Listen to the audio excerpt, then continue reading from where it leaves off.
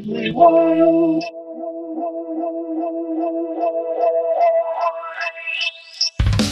Hello and welcome to episode 2132 of Effectively Wild, a Fangraphs baseball podcast brought to you by our Patreon supporters. I'm Meg Rowley of Fangraphs, and I am joined by Ben Lindbergh of The Ringer. Ben, how are you? I'm doing great, because we've got a great show for you today. That always makes me feel like a late-night TV host when I say that. It's just the default. It's always a great show. I'll tell you when it's a terrible show. I'll let you know in advance. We have two previews teed up. So we'll be talking about the Toronto Blue Jays with Caitlin McGrath of The Athletic and the Cincinnati Reds with C. Trent Rosecrans of The Athletic. But for the intro only, we are joined by another member of the Fangraphs staff, other Ben Clemens. Hello, Ben. Hey, Ben. How's it going? It's going well.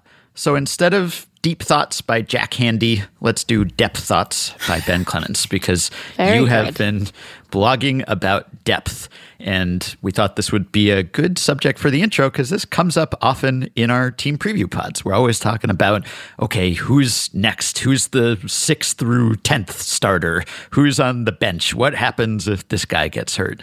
And that is a thorny problem. And you have been wrestling with that in various ways at Fangraphs.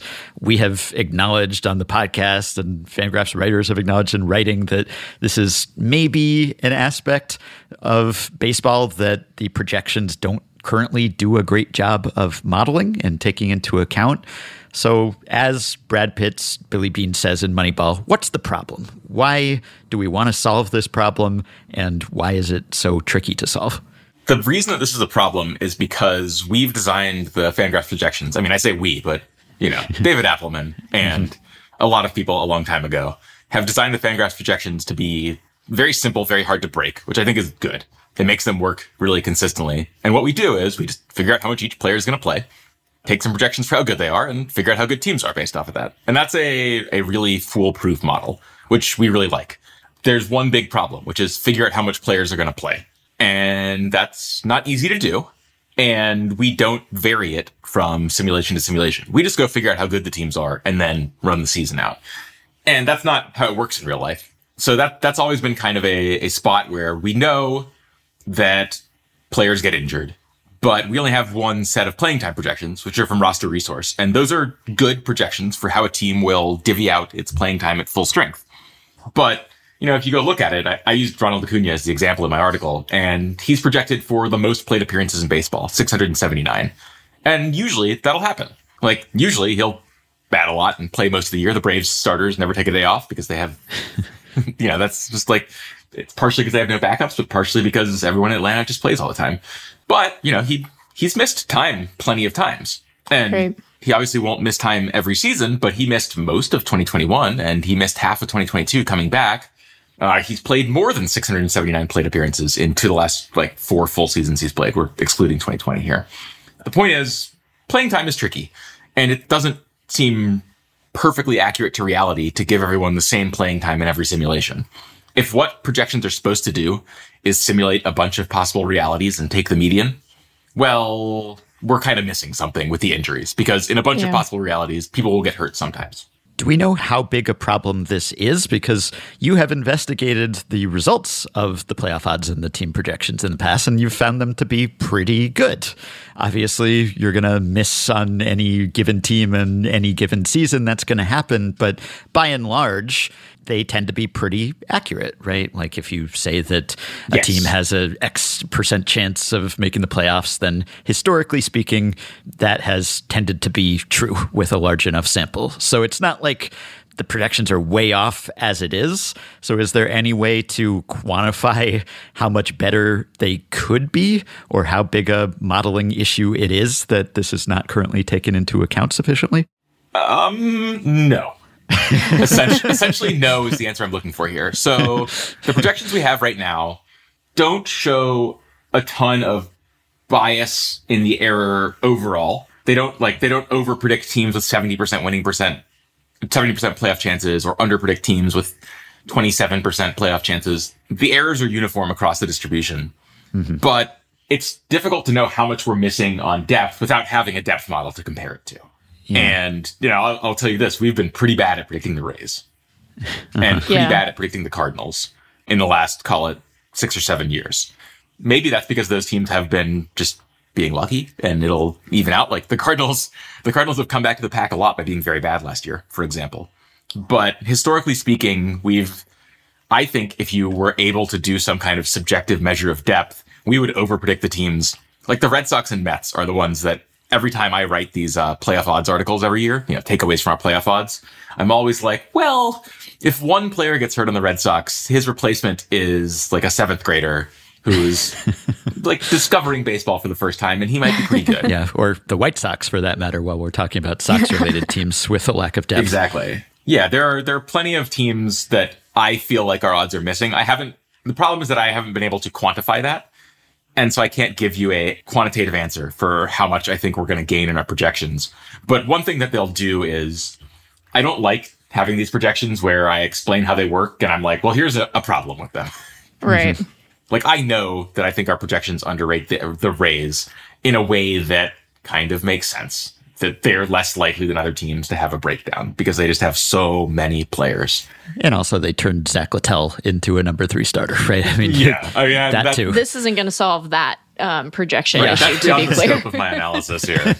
But yeah, I want our projections to make sense. And I feel like the face validity of them is a little bit under question when we tell people that they're not accounting for depth. And I want to say, and then I'm going to ask you to describe sort of what approach you guys have taken to try to address this. But, I want to say, and I don't know if I have to, but I'm just gonna say it again because I feel like I say the same things about the playoff odds every year and the depth charts. And then people are like, they have like face blindness with it. There's no object permanence. They forget. I think that one thing people should remember is that our playoff odds are very responsive to changes in the depth chart. So like, let's say we're not going to even say Ronald Acuna Jr.'s name in relation to this. We're just going to say a unnamed star. Let's imagine an unnamed star on a contending team, like blew out his knee tomorrow, right? And he's done for the season. Our depth charts would reflect that change. They would reflect that change almost instantly, right? Where his backup or a number of backups would be elevated to fill that playing time. But they are not anticipating a disaster related to injury at this moment and thus underrating the depth behind it. So just in case people are confused about that point. In fact, that's the reason that our playoff odds work the way they do, because they're so simple that it's very easy to be responsive. I could literally, I can't, I don't have the spreadsheet. But Jason could go in and lop 500 plate appearances off of, let's pick a player who's like good, but not the same guy we've been using. Let's say lop 500 plate appearances off Mookie Betts. He joins a bowling tour for the first 5 months of the year. Jason could type that in and 3 minutes later, our odds would reflect it. So by virtue of being very simple, which is something that we're aiming to keep long-term, they're very responsive. The issue is always with prospective futures, not with the present. It's very good at updating the present strength of teams into the odds. So let's talk about those prospective futures. So what is the approach that the Brain Trust is trying out here? What's the approach? We're trying an approach of regenerating depth charts without teams' best players and without an increasing number of teams' best players. The idea there is that we're looking for what happens for teams in disaster scenarios. And it's not like every scenario is going to be, what if a team's best 10 players all get hurt? But that's probably a good proxy for how much depth will matter. So the calibration has yet to be done. But the approach that we're doing to kind of quantify a team's depth is algorithmically remove top players by WAR from a team and regenerate their rosters. So what I mean by that is, we'll just stick with the Braves because they're who I wrote about, and I just know all the players in order, who their best players are most easily. So we took Acuna's playing time from 679 plate appearances to 0. And then the code says, give all that playing time, all the plate appearances, to the next player on the depth charts and refigure out how good the team is. Now that's Jarred Kelenic. He's projected for like 14 playing appearances in right. Basically, we're giving Acuna all of them. But Kelenic is next up. And so we just say, hey, Jarred, here's all of Ronald Acuna's playing time. You have it now. How good is the team? That's not realistic because Kelenic is already basically a full-time player for the Braves. So this wouldn't work. So we've added in a waterfall effect. So what the algorithm does is it looks back at it and says, okay, Does anyone have more than 100% playing time now that we've rebuilt this team? Yes. So it says, okay, we need to take off all the excess playing time from everyone who has more than 100%. And so it looks at Kelenic. It says, well, he has 1,200 plate appearances. No, he can't have more than 700. So it gets rid of his playing time at every position proportionally. So he's mainly projected to play left field. If he stepped in as Acuña's replacement, he'd be projected for right field. And so the algorithm says remove left and right field and a tiny smattering of center field until he's back to only playing full time. Well, okay, now there's a bunch more missing playing time. Who gets that? It can't be Kelenic. He's maxed out. So it just goes down to the next person on the list. So who's his backup in left? Who's his backup in right? That happens to be Forrest Wall, and he can actually soak up all the rest of the playing time because he's not projected to play very much. But if he was also projected for a lot, it would go down to the next guy. And it does this, I think, 20 times. It just keeps waterfalling down. If anyone has too much playing time, it lops it off. It gives it to their backups. Then it regenerates the team strength. Then it makes sure that the team doesn't have anyone with an illegal number of plate appearances, and so on and so forth. Reminds me a little bit of the concept of chaining when it comes to bullpen and relievers, which goes into reliever war based on the idea that if you lose your closer, for instance, it's not quite the same as losing your first baseman, let's say, where you still have to have another first baseman. Another player's got to play that position in sort of the same way. Whereas if you lose your closer, you're not calling up a replacement who is then going to be your closer. You are probably just promoting your top setup guy to be the closer. And then you're going to call up another reliever and they'll be at the bottom of the totem pole and everyone moves up a spot. It's sort of like that. So it works even better for pitchers. So we'll go down to the next step on the Braves ladder for that. That's Spencer Strider. So he has, I think, like 180 innings or so that he's projected for. And if he didn't throw those, well, we don't just go, who is, the first starter not projected to make any, who's their best starter in AAA? Give it all to that guy. We just go down the starter depth chart. So I think Max Fried is projected for 28 starts. We say, well, he'll make 30. Some of these guys will pick up the slack, but the vast majority of the innings just fall way down the chart to people who are, so Bryce Elder and Huascar Ynoa were both projected for 10-ish starts.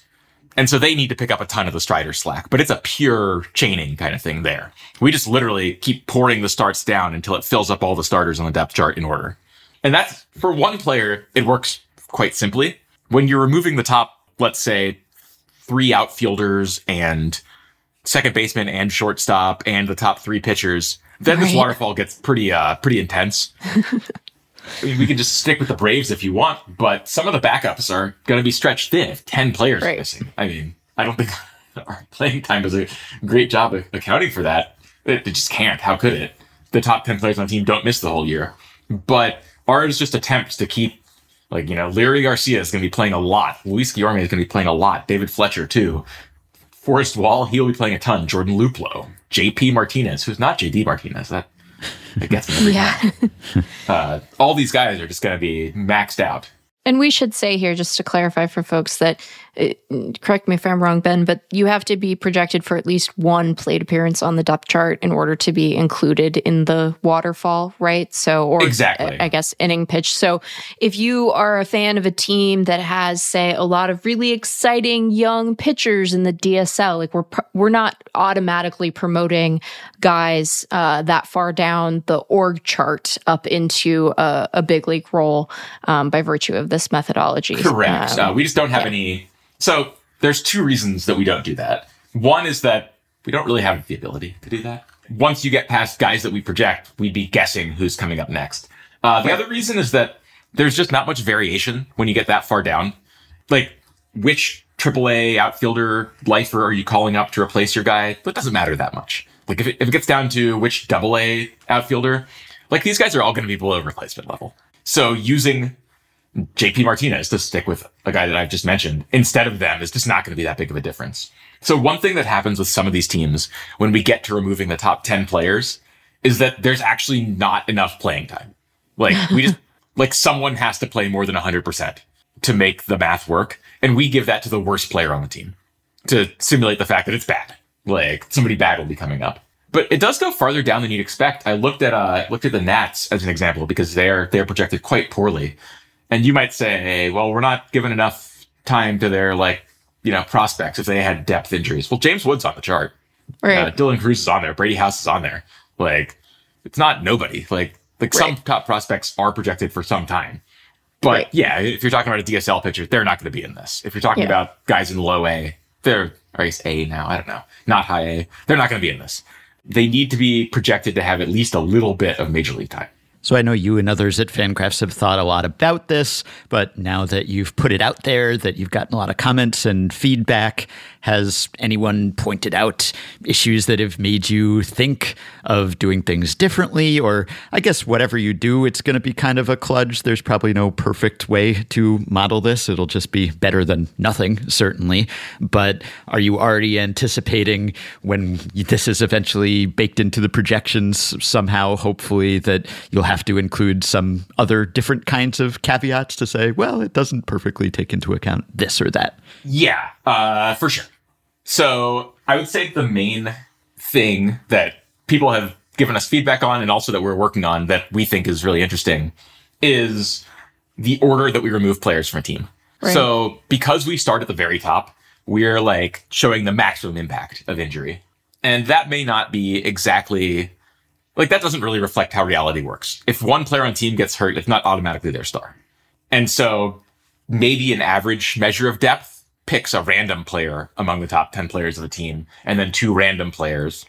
That's a potentially reasonable way to do it. It is all going to depend on how this goes into like the calibration of the model. Because like one thing that we're not going to do, and I don't want people to think that we're going to do, is just say, oh, there's a 10% chance of each of these outcomes happening. Like either no one will be hurt, or the best player will be hurt, or the top 2 best players will be hurt.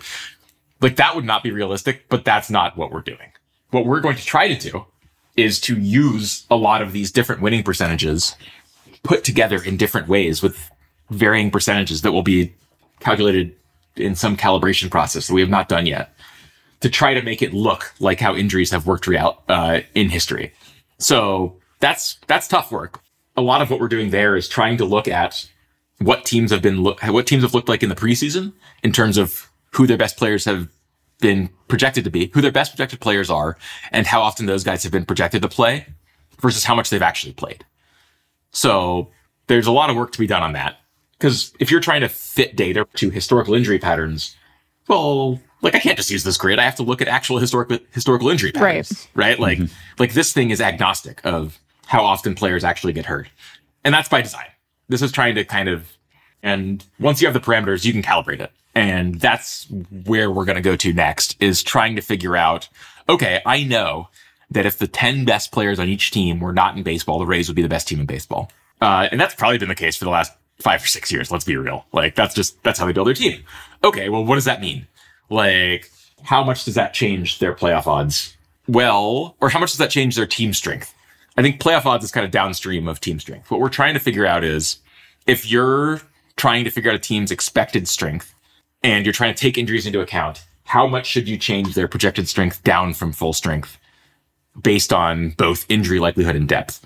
And so this is useful just because it'll give us a template for like how much to move each team's team strength down based on injury. But the likelihood of that happening, and thus how much each team's strength will go down, even accounting for the fact that some teams are differently deep than others, I don't have an answer for you on that yet. And that's the hard part of turning this from a really neat little spreadsheet into our playoff odds.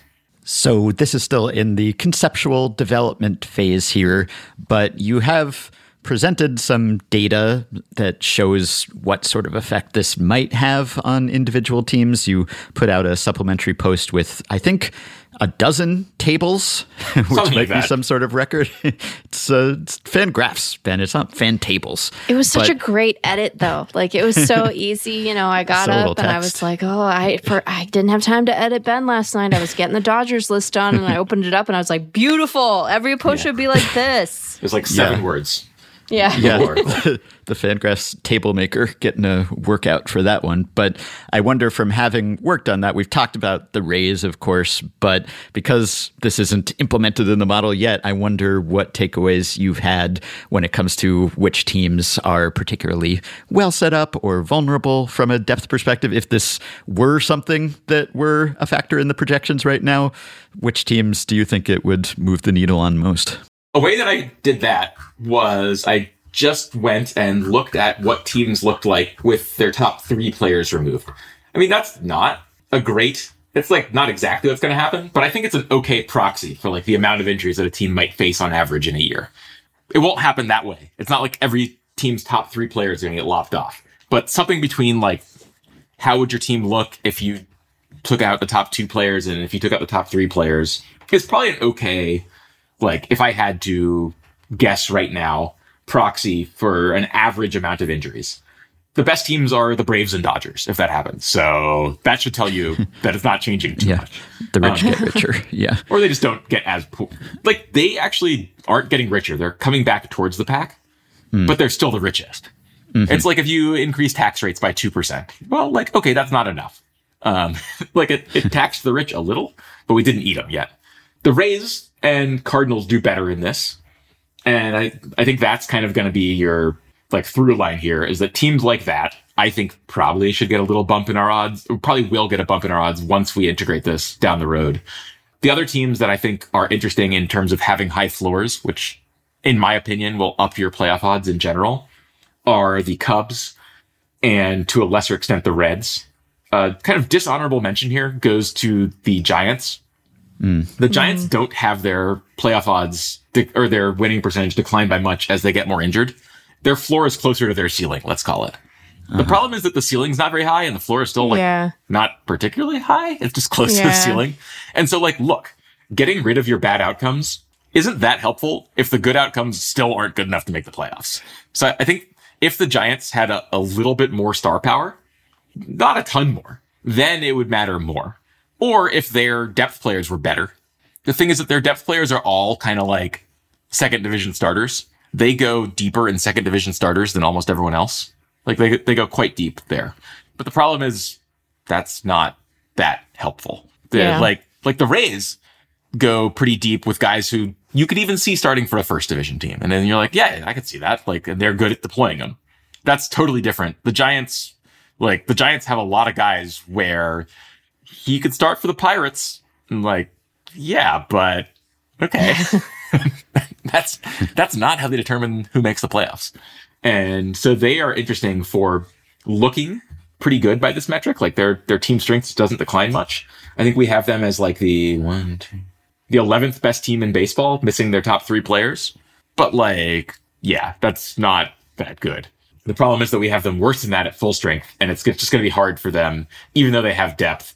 Like, I think this is a place where even if we added these injury knowledgeable playoff odds, the Giants odds wouldn't go up that much. And Giants fans would be like, hey, but we have depth. Yeah, but the wrong kind of depth.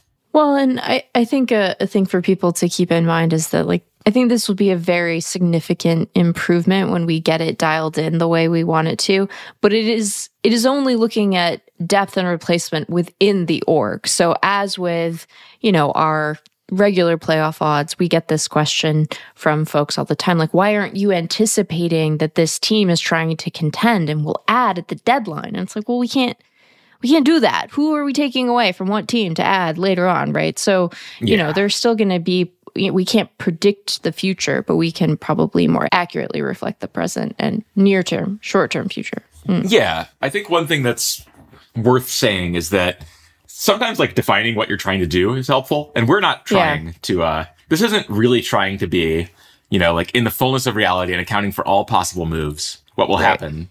This is kind of like, given who's on a team right now, how likely are they to make the playoffs? And the thing is that I think injury can go into that. Given who's on a team right now, how likely are they to make the playoffs? I think that reasonably includes, well, some of these guys might get hurt. I don't think it reasonably includes, I mean, who knows? The Dodgers could just trade for whoever they need to make the playoffs. Right.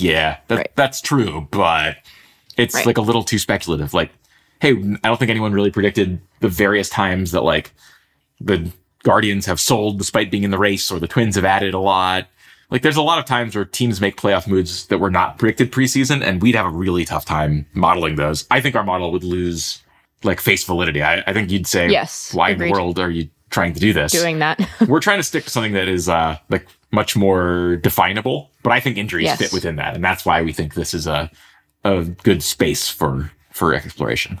I wonder whether down the road this could even lead to some kind of quantified team-specific replacement level, which you don't have in War, nor do you necessarily want it in War. It's not a problem with War. You want a consistent league-wide baseline so you can compare players across teams.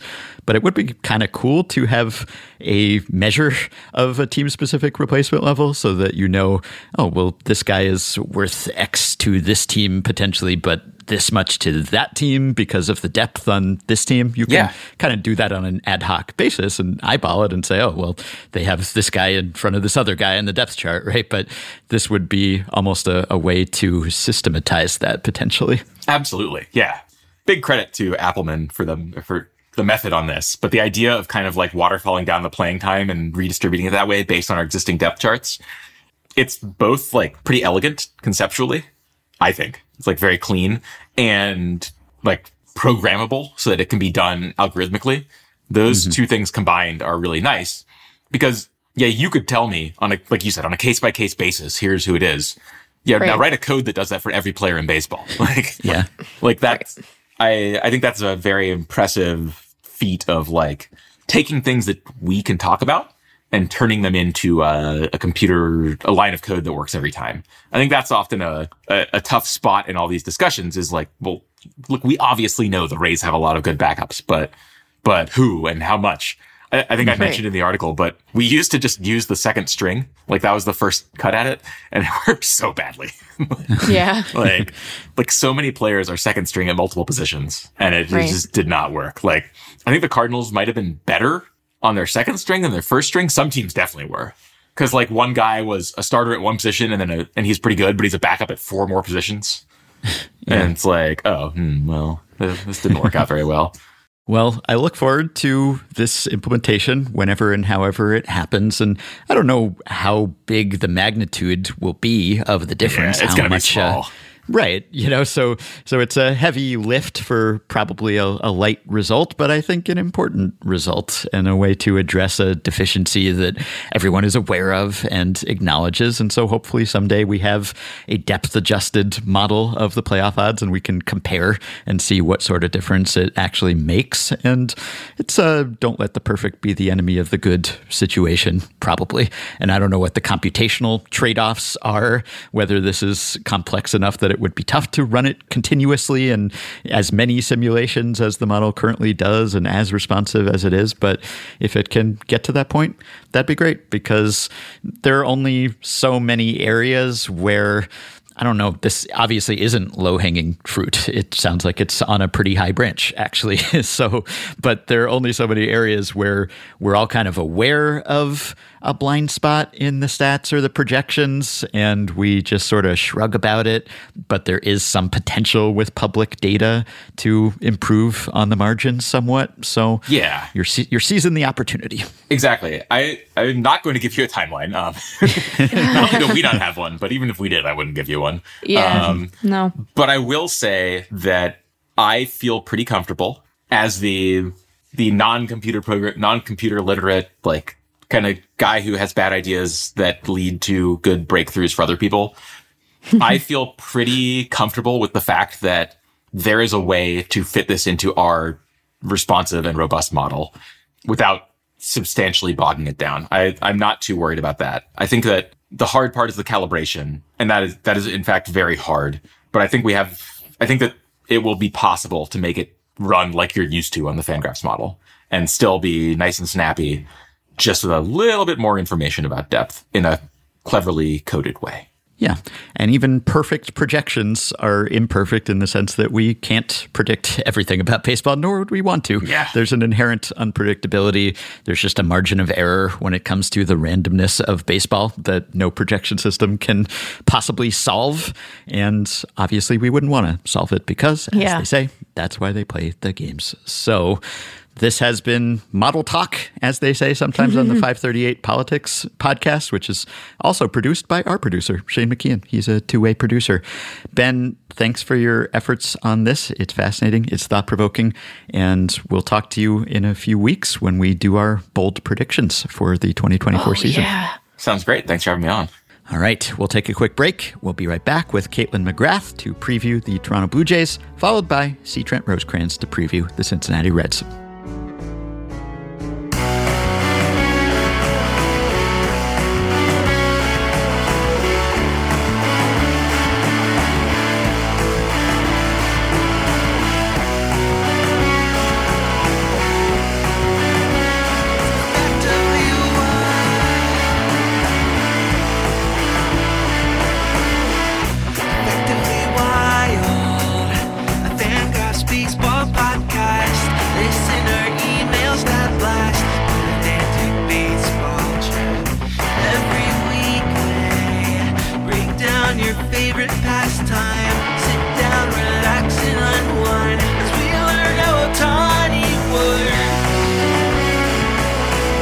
All right, we are back, and it is time to talk about the Toronto Blue Jays with Caitlin McGrath, who covers the Jays for The Athletic. Hello, welcome back, Caitlin. Thank you. Yes, thank you for having me once again.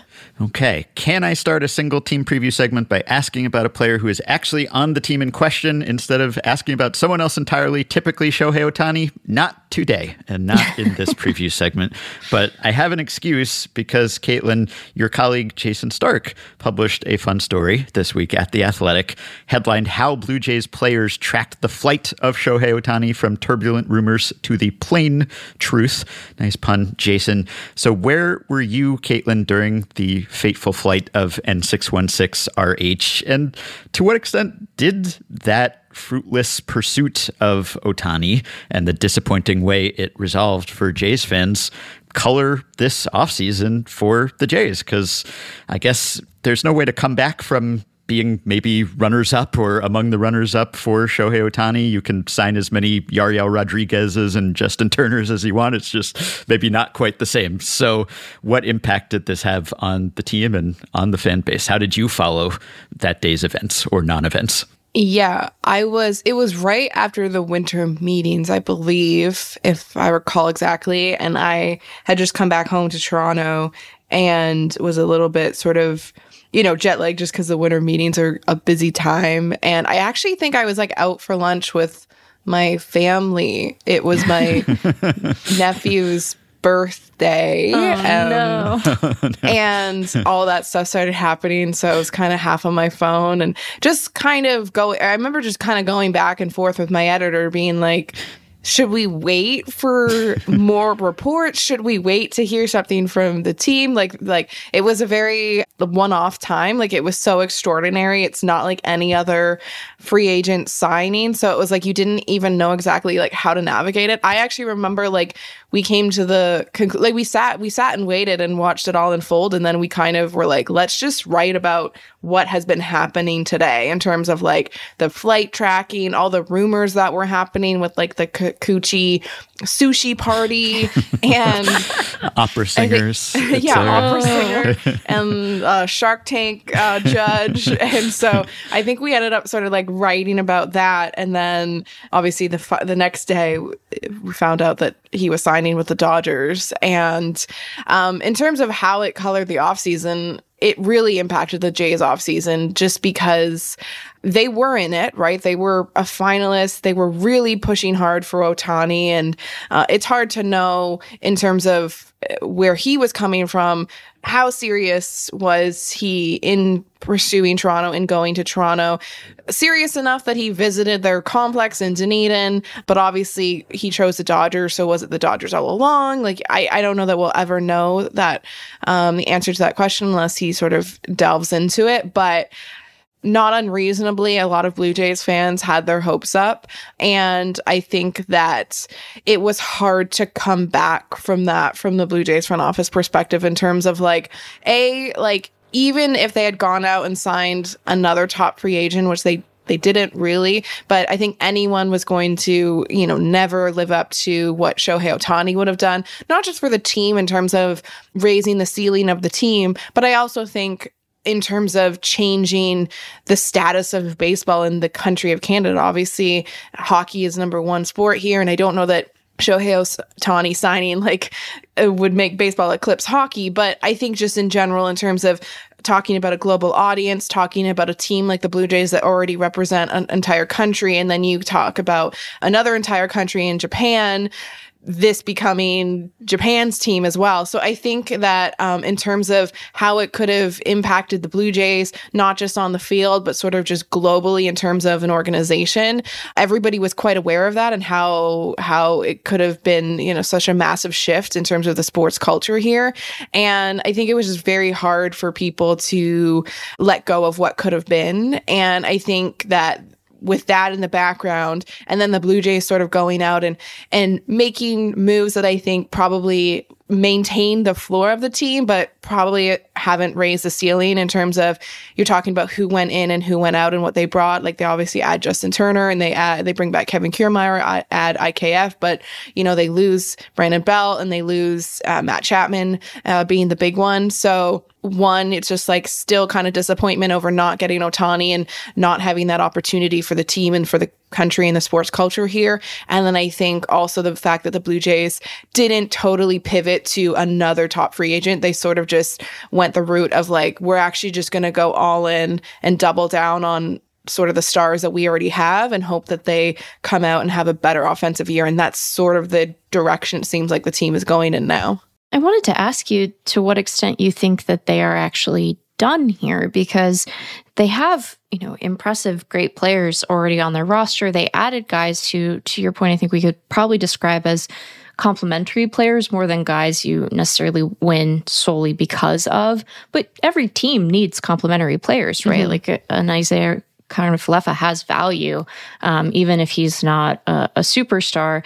The same can be said of Turner, et cetera. So there's that reality, but it does feel kind of unfinished as a roster. Do you think that there's any possibility that, particularly as his free agency drags on, that they circle back to someone like Matt Chapman and maybe think about getting something done on a shorter term deal to reinforce that position and sort of bolster the position player group here? I would say it still feels possible, but I don't know if I would put it as likely. I think that the Blue Jays, at least the way they've sort of navigated and talked about their team leading into spring training and throughout spring training, has been a lot of, we like our team, we like our guys, we like the group that we've put together. And obviously they're going to say that, that's just something that you're going to say when you've built a team. You're not going to say, oh, we think we have a missing piece. That is understandable, but I also think the way they've acted and the way they seem to have pursued the free agent market post Ohtani seems to be they believe that their best opportunity to get better is mostly offensively. I mean, if you look at the team last year, they were great pitching wise, and they have basically the identical pitching staff. And then they have basically the same defensive core outside of obviously Matt Chapman, who would raise the ceiling a lot defensively. So, but that said, IKF, his strength is defense. So in terms of Chapman, I wouldn't be shocked if he became a Blue Jay, just because I think that realistically, if you look at what teams are still players in it, it's probably a small number of teams, the Blue Jays being one, just because they know Chapman, they're familiar with him, he's familiar with the team. I think that Chapman, he's in a very tough spot right now, because if he joins a new team, there's just a condensed period to get to know that team. Obviously, when new guys join a team, the benefit of having such a long spring training is that it gives them time to get to know their team, get to know the staff, get to know the personnel, all that kind of stuff. They have time to do that. And so Chapman's obviously going to have a condensed time period to do that now if he joins a new team. So the advantage of joining the Blue Jays is everybody, the systems, you just can kind of hit the ground running, so to speak. Yeah. But I also think that, and there's other advantages too, I should say, Chapman obviously rejected the qualifying offer. So the Blue Jays are one of the few teams that if they signed him, they don't lose a draft pick, right? Because he would just be re-signing with them. So in that way, they are a team that you would think that Boras is going to and saying, sign this guy, you won't even lose a draft pick. Obviously, I think that Chapman comes with significant question marks. I think defensively, he's a great, great player. But offensively, he had some question marks marks last year. Sorry, there's like some construction going on. I don't know if you can hear it, but hardly the loudest thing that has made its presence felt during the team preview pods. I don't know if it's like construction or my neighbor just has like a really loud like blender or food processor. But anyway, so Chapman, just a lot of question marks, I think, offensively with the Jays last year. It was just very up and down. He was like the most incredible player on earth for April, and then sort of saw a pretty steep drop off offensively for a couple months. July, he was good, and there's definitely some power there. There's good plate awareness, but there is a lot of strikeouts too. And so I think there's probably some question marks in terms of the same way that Bellinger faced question marks. And so you look at that sort of short-term opt-out deal that Bellinger got, and I think that that's probably a way that Chapman could go too. And the Blue Jays maybe would be a team that would be willing to do that, just because if you talk about a competitive window and you use like Bo and Vlad's free agency to measure that, well, they have 2 years. So maybe a deal like that. But at the same time, like we've gone far enough and they haven't signed Chapman. So unless like it is truly like a 1-year pillow deal, I don't know. Again, like I'm not ruling it out, but I'm also not sort of expecting it. Well, while we listen to the mysterious construction sounds, maybe we should talk a bit about the construction that went on at Rogers Center. There's a segue of sorts, because that, I think, affects the perception of the offensive prowess of this team, right? And it's kind of tough to untangle the differences in some of the individual Jays' performance from the difference in the ballpark, which was pretty significant. And you look at the long-term park factors versus the single-season park factors, it's all kind of complicated, of course, because the Blue Jays were an itinerant team that weren't playing at home for a while there. But what were the net effects, as far as everyone can tell, of the reconfiguration of Rogers Center, which I guess you can remind people of the specifics of that if they don't recall what exactly changed about the park? Yeah, I mean, it was odd because I think going into the season, we thought that it actually would be a more hitter-friendly park. They moved some fences down in terms of the center field walls a little bit lower. They moved some fences in, especially in right field. Even in the sort of power alleys, I think those both moved in.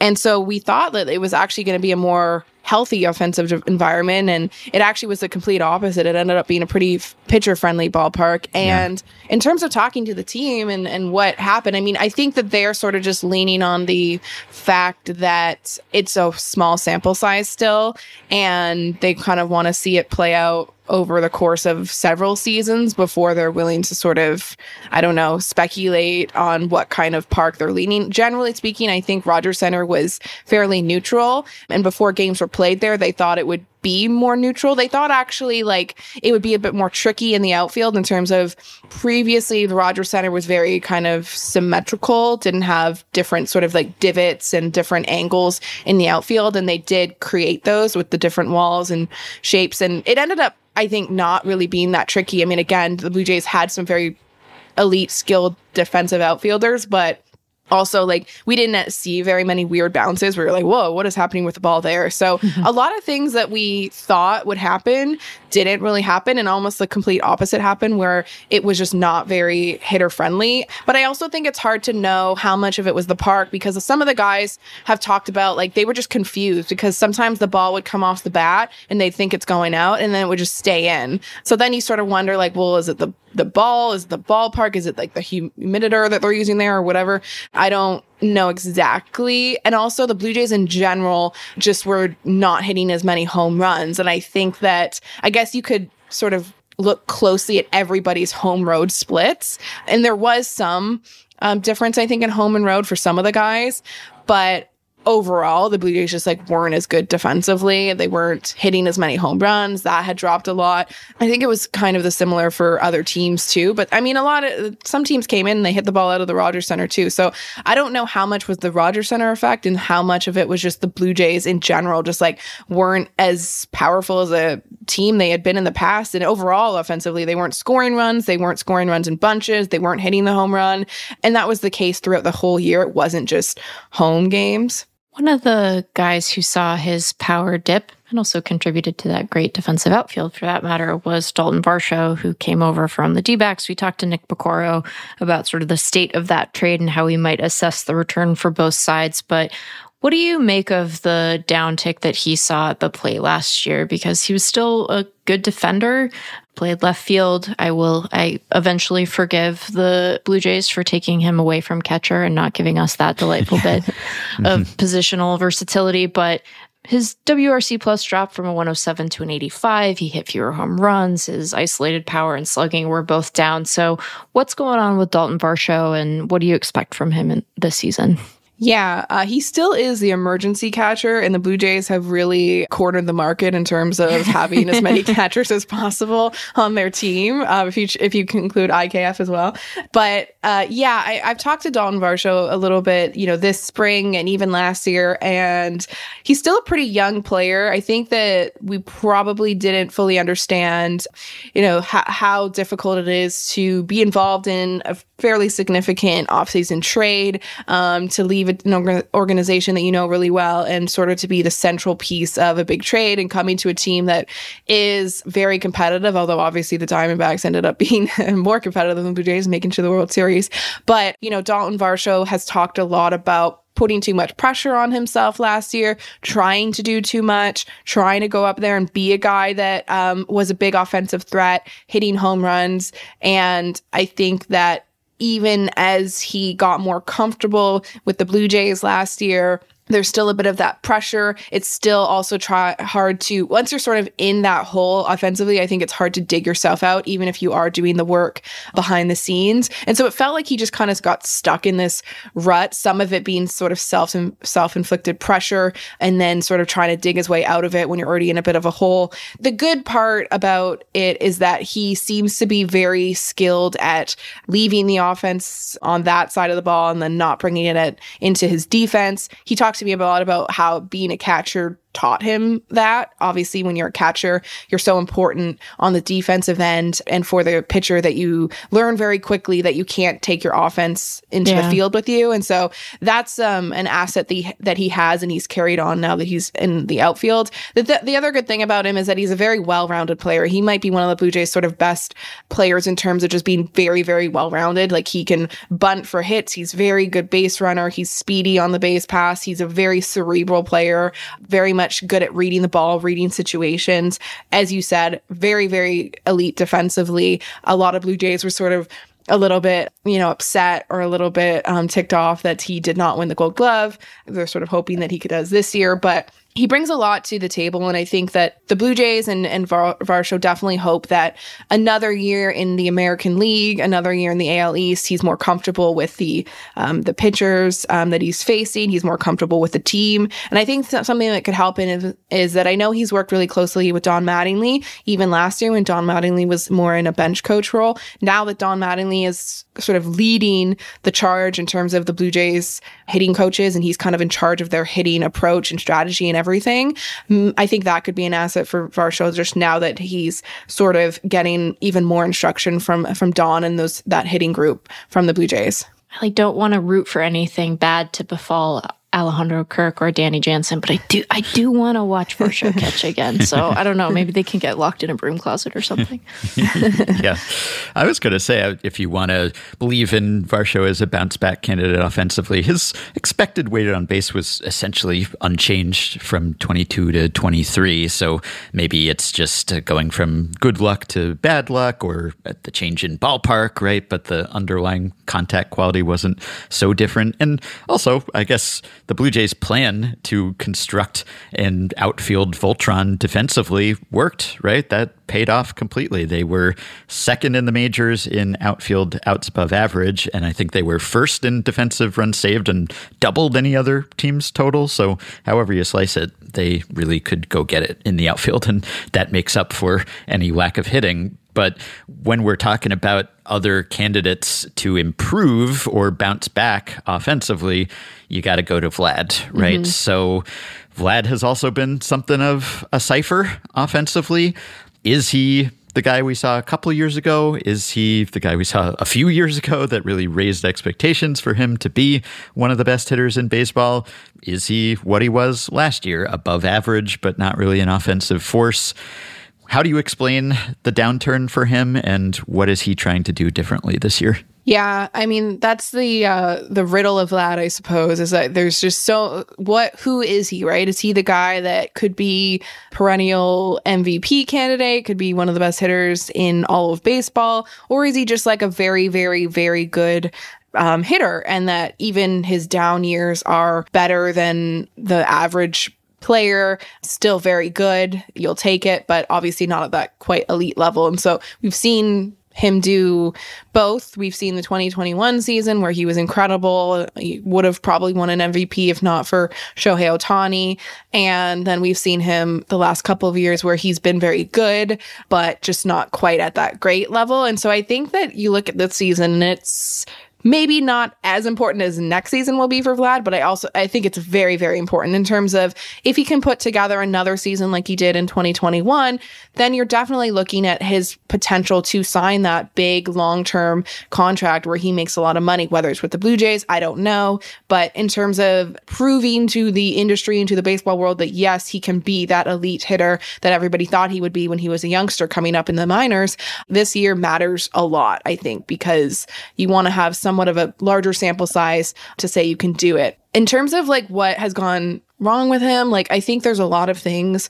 I think that, pitch selection is a big thing for him, swinging at the right pitches. The thing with him is that he can reach so many different parts of the plate, and he's so skilled. He's so elite in terms of the power, bat speed, all that kind of stuff, that I think sometimes he just swings at pitches that, yes, he can maybe get a hit on or make contact on, but is it the right pitch for him to swing at in terms of doing damage? So that's something that the team always talks about with him, is they really, really, really want him to be very selective up there and swinging at the right pitches that he can do the most damage on the most amount of time.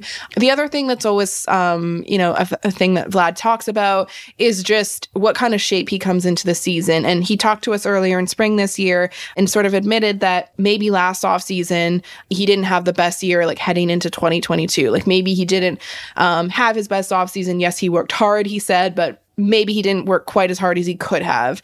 Maybe he feels some level of regret over that. And so he talked a lot about how this offseason he really went to work. If anyone follows him on Instagram, you would have seen him posting videos all throughout the offseason in terms of, working out at a facility, I think down in the Tampa, Florida area. And he came into camp, he looked really good. And I know that is somewhat of a cliche in spring training. You always talk about guys in the best shape of their life and all that kind of stuff. But, I do remember a similar feeling of seeing him ahead of that 2021 season. And it was a little bit the same, where he really learned he has to spend the offseason really getting in the best shape, being at his very best. And then it usually pays off during the season. So, it is a learning process for Vlad. He is still young. I know sometimes people don't want to hear that, or they don't want to hear that as an excuse or anything. But again, you have to remember he came up very young. He was like a 20-year-old playing in the majors. And so he's still quite young in his career and still kind of learning the ins and outs of how to be a professional and how to come in and be at your very best. And so I think for Vlad too, I hope that he just goes out and has fun and plays free. I think that was the thing that I think in some previous years, especially after 2021, I think he put some pressure on himself to be that guy. But I think during the 2021 season, he actually played quite free. And so I think it's also a little bit about getting back to that for him. It's about getting back to having fun, focusing on the fact that you're playing a game that you love and not thinking you have to go up there and do everything in every at bat. Just, relying on, what he knows he can do. And I think that to me, when I've seen him at his best, it's usually when he's playing free, playing just because he loves the game. So if you had asked me to sort of offer odds on a guy who would benefit from the rule changes around stolen bases, I probably would have mentioned Bo Bichette's name. And I say that even though he had a very perplexing base running season in 2022, where at least by our metrics, he did not grade out well. He was caught fairly often relative to his attempts. And I know that last year, especially in the latter half of the season, he dealt with injuries that probably affected his ability to steal effectively. But What is sort of the state of Bo Bichette's health? And do you think that we might see something of a base running bounce back from him this year? Yeah, it's a good question. In terms of health, he seems fully healthy to me. And I don't think there's been any lingering questions. I know he talked a little bit about how in the off season he approaches it like, you're trying to get better all over. But in terms of, it's like baseball, if there's a 1 weak spot, you want to pay special attention to improving that, whether it's, a certain part of your swing or a certain part of your mechanics or whatever it may be, or pitch selection, all that stuff. So he kind of talked about that in terms of like getting his body ready. It's like he was working on his entire body, but also paying kind of close attention to the knee and the quad area that he injured last year, making sure that is as strong as possible. So he came into camp 100%. I don't think there was any worries with him or any precautions with him. And, he spent the offseason doing sort of different activities, which I think is interesting too, when players talk about how they like get into swimming or get into, I think he talked about doing like some Muay Thai or whatever, like the martial arts. And so those are always like, I like to hear about players kind of doing different things in the off season just to get their bodies ready. But he looks like Bo. Like, I think like first spring training game, he's knocking a bunch of hits, going the other way. Like, he looks like he's in shape in terms of baseball shape, in terms of just fitness shape and all that kind of stuff. And the base running is a good question. Like, I thought, like you, he could be a guy that would benefit a lot from those rule changes. And he's had a bit of a perplexing run lately of base running. I mean, the Blue Jays in general haven't been a great base running team. They have some guys that are good at reading the situations, and Kevin Kiermaier, I mentioned Dalton Varsho. They have a few guys that are quite good at that, but in terms of speed, it's not really what they're at, and they didn't need it before, right? Like, they were a team that just hit a lot of home runs and hit a lot of hit for power, so they didn't really need to worry about stealing so much. So admittedly, I haven't talked deeply with Bo in terms of what his approach might be with base running. Knowing him, though, if there was any sort of like weakness or any sort of thing that wasn't quite up to his standard, he will have want to improve it, and he will probably do everything he can to improve it. So it wouldn't shock me if we came and saw him look a lot better in terms of base running this year, just because like that's the kind of way he operates. But in general, I don't know what to expect from the Blue Jays in terms of base running. I think the focus for them is probably just on cleaning it up a lot. I thought that like that was the biggest weakness for them. Was it's not even that they were overly aggressive and so they were getting caught a lot because they were stealing a lot. It just felt like somewhat sloppy to me a lot of the times. That was a big thing for them. So I think from their base running perspective, from all of them, it's just about cleaning it up and making the better, smarter decisions instead of being aggressive to a detriment. It's maybe telling that we've just been talking almost exclusively about position players and hitters, because people do tend to think of the Blue Jays as a team that rakes, which was maybe a little less true last year than it had been for various reasons, as we've discussed. But the Blue Jays also employ pitchers, and some pretty good pitchers. So we should talk about some of them. Mm-hmm. Maybe we can start with the rotation, which is a top 10 projected unit here, but there are some question marks. Now, if we start toward the top, I guess, with Jose Berrios, who you just wrote about, revisiting the controversial Game 2 pulling decision. It was, I think, reassuring, regardless of how that season ended, that he did bounce back after a real down year and inconsistent year in 2022. And I know, speaking of spring cliches, adding a new pitch is another one, but it does sometimes help. And he has added a cutter, or at least brought back a mothballed cutter, which I recently learned that David Howell, who is the Blue Jays assistant pitching coach, former driveline guy, he wrote a post for the Fangraphs community blog back in 2019 suggesting that Jose Berrios throw a cutter. Oh. and now I guess he has helped him throw a cutter as the person who is partly responsible for that. So that's kind of cool. So tell us about that, and then really we could just kind of go top to bottom, because Alek Manoah could be its own question. Just Alek Manoah, question mark? Yeah, I mean, Berrios looked great in his first spring outing the other day, and it feels like we can just look back on the 2022 season and just throw it away in terms of just being an outlier, because Berrios, and one of the reasons why the Blue Jays not just went out and acquired him, but acquired him and then signed him to a long-term extension, was that he had just been like the picture of durability and reliability for his entire career. And he's a guy that's, knock on wood, like never been on the IL. He's a guy that is consistently, going fairly deep into games, hauling innings for a team, kind of just being like who he is. And he looked a lot like that last year. He was great. You could say basically the same for the entire rotation. They had a couple of guys that really had to have bounce back years. It was funny, like last year, the rotation had quite a few question marks in terms of how is Berrios going to look? Is Kikuchi going to be able to bounce back as well? And Chris Bassitt's joining this team. And then you looked at the rotation last year and you're like, but Alek Manoah, he's a solid, he's going to be their number one. And then it was like the complete opposite, where Kikuchi and Berrios have one of their better seasons. Kikuchi was a career season for him. I think it was career high in innings. I think it was his best ERA or season ending ERA. And Berrios was just basically like the guy you expect he was. And Chris Bassitt and Kevin Gausman ended up being really good. Bassitt also career high in innings pitch, hit 200 innings, I think, for the first time in his career. And Gausman just being that kind of consistently reliable number one staff ace, and again, a Cy Young finalist candidate. So yeah, the rotation this year, you think it looks a lot more solid in terms of you feel good about the top four, the guys that sort of carried you last year. But then, yes, Manoah is obviously a huge question mark. You look at last year and just whatever could go wrong went wrong for him. I think, again, similar to Vladdy, that he sort of admitted that last year he did not have the best off season, maybe didn't come into camp. I remember he said something like he kind of came into camp tweaking things and was tweaking things all throughout camp and never really got to a place where he was happy. And then you sort of just start the season and then you're still kind of tweaking, always looking for solutions, and you just never really find it. And so it felt like last year, there was a lot going on for him. Obviously was not pitching well. Again, talk about fitness, getting in shape. He went away this offseason. He looks great. He was kind of the guy that everybody was talking about early in camp in just terms of, looking definitely trimmer, looking like a lot stronger, kind of just looking like he doesn't have to sort of force the velocity. I think last year that was a thing. The velocity was down and it was trying to force it. I think it was trying to force a lot of things, which was obviously just causing all kinds of problems.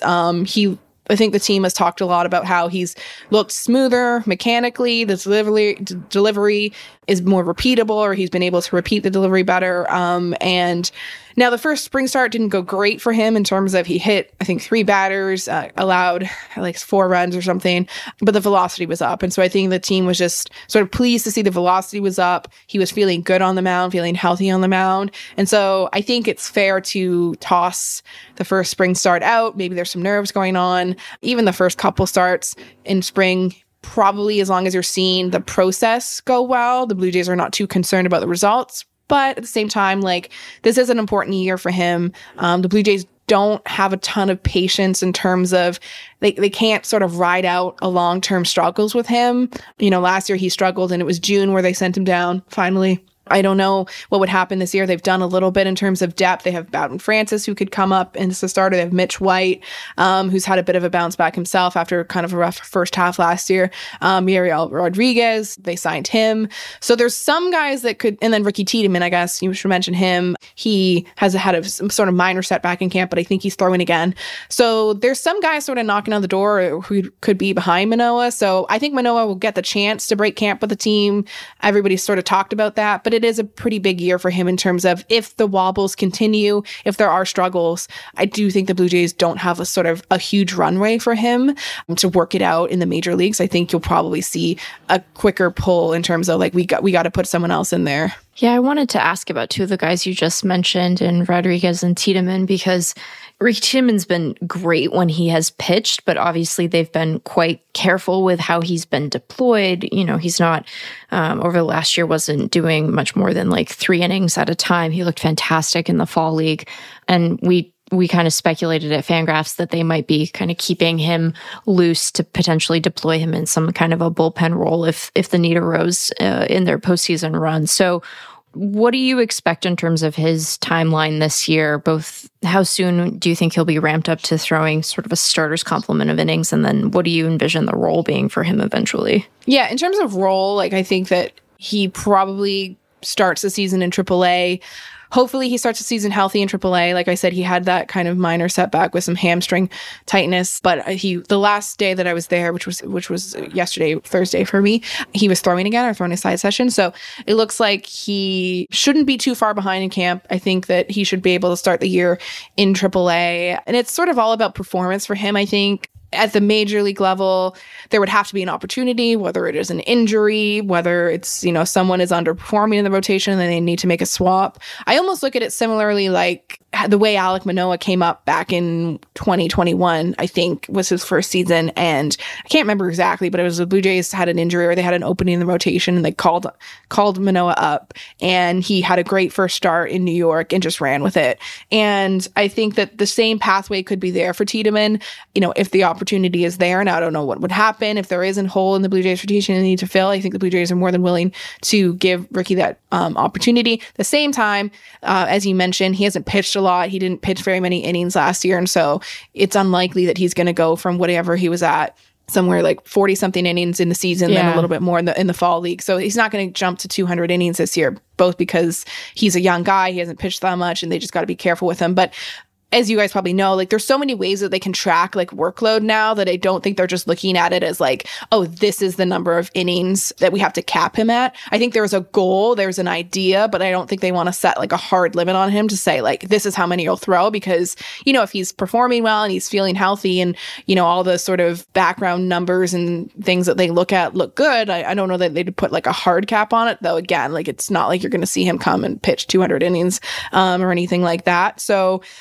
I think that it's just like a bit of a fluid situation. I think that they have a lot of belief in him. They really like him. And you mentioned like a bullpen role, and that's always something that could, be possible. Sometimes that really works for guys too. Like even if you want them to be a starter in the long term, like if there is an opportunity. Yeah, exactly. If there's late in the year, give him some opportunity in the major leagues to prove himself. And whether it's a postseason run or whether it's a, push in September, I think that could be a pathway for him too, and something that he would probably be really good at as well. And then in terms of Rodriguez, what does the org see as his eventual role, or maybe what are they hoping it to be? Because I know that he started for Cuba's WBC team, but his big velo boost in Japan came when he moved to the bullpen. So what do they envision him as?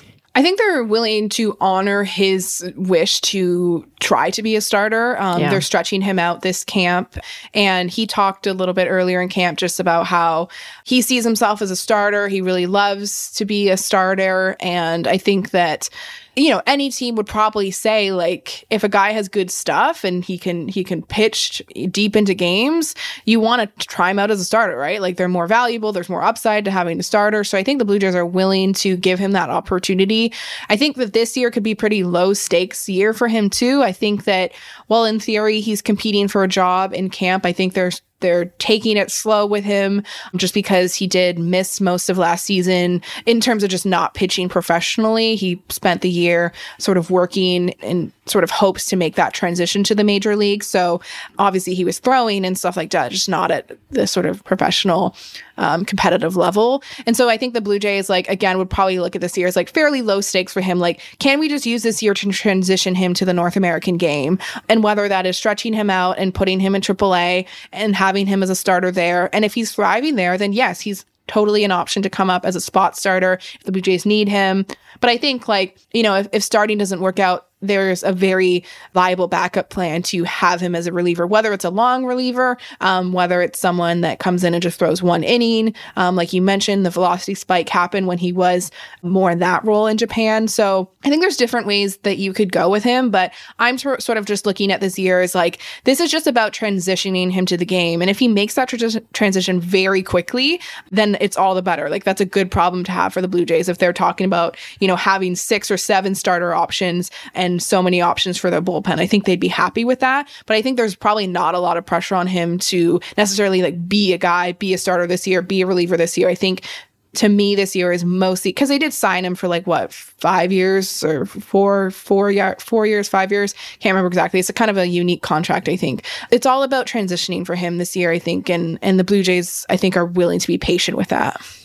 Well, we've gotten all the way to the end here. I was going to ask the closing question and then realized that we never actually talked about Davis Schneider. Now, maybe that reflects the realistic outlook for Davis Schneider. Davis Schneider, over under 1,000 OPS in his sophomore season. No, I don't want to saddle him with those sorts of expectations, but are we talking about fun flash in the pan here, or is there a chance that he could actually be a key contributor again? we have to sort of wait and see. Like, I think that his first appearance in the major leagues was a real different story. You had most incredible player, hitter, I think, breaking all these MLB records in terms of, OPS over first 25 games or whatever it was.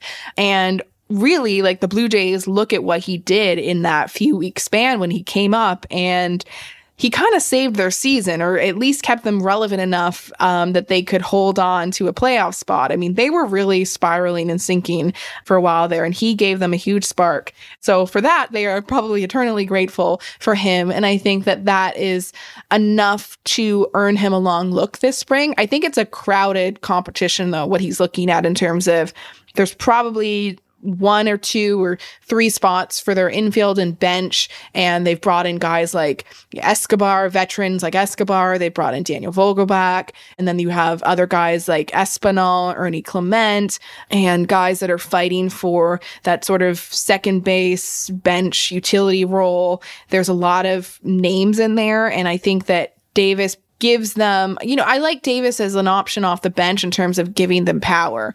That's something that he can really do. There is a lot of strikeout in his game. I mean, he walks, but there's strikeout in his game.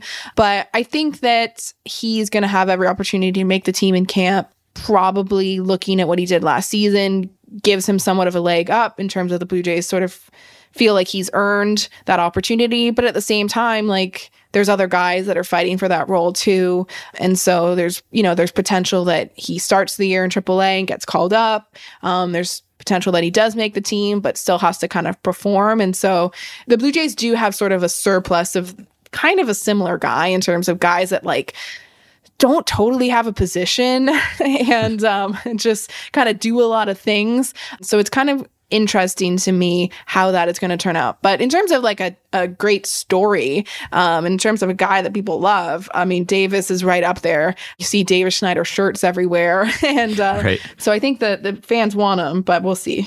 Okay, well, our traditional ending question here, what constitutes success for this team? Now, the Blue Jays have been successful. They have had a winning record 4 seasons in a row in a tough division. They've made the playoffs 3 of those years, but there is still a perception that they have not fully harnessed their potential. Mm-hmm. They have not reached their ceiling.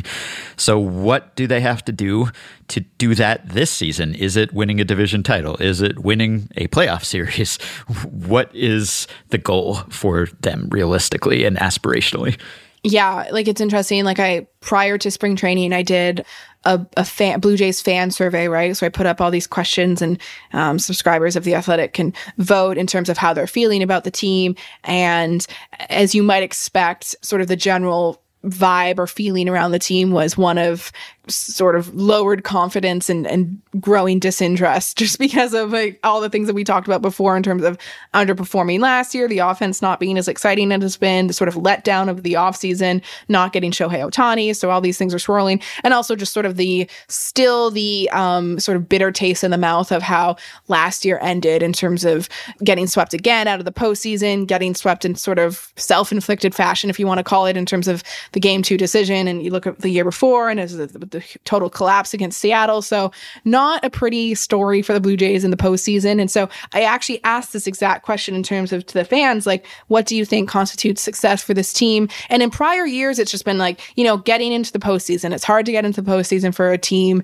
And it's an achievement to make it to the postseason. But I think Blue Jays fans and the team in general are sort of sick of that. They want to see more. And I think that winning a playoff series is like the bare minimum at this point. Like, they have to do that. They have to win a playoff series. And I'd argue they have to actually make some noise and go on a run. Like, I think advancing to the ALCS is something that the fans are expecting. And I don't think that's unfair. Like, I think that they've been promised a contending team. They've been a team that have been out there in free agency and adding top guys, Gausman, Springer, Bassett, all these guys. They've built a core that should be one of the best sort of lineups in baseball if you just look at 1 through 9.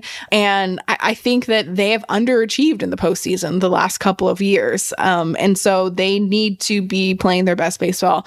The division is going to be very competitive again. The Yankees look a lot better this year. The Orioles are still moving up. The Rays, you can never count them out. And, you got the Blue Jays too. And so it's going to be a very tough division. Winning the division would be great because then, they finally don't have to do that wild card series. They give themselves a bit of a cushion there.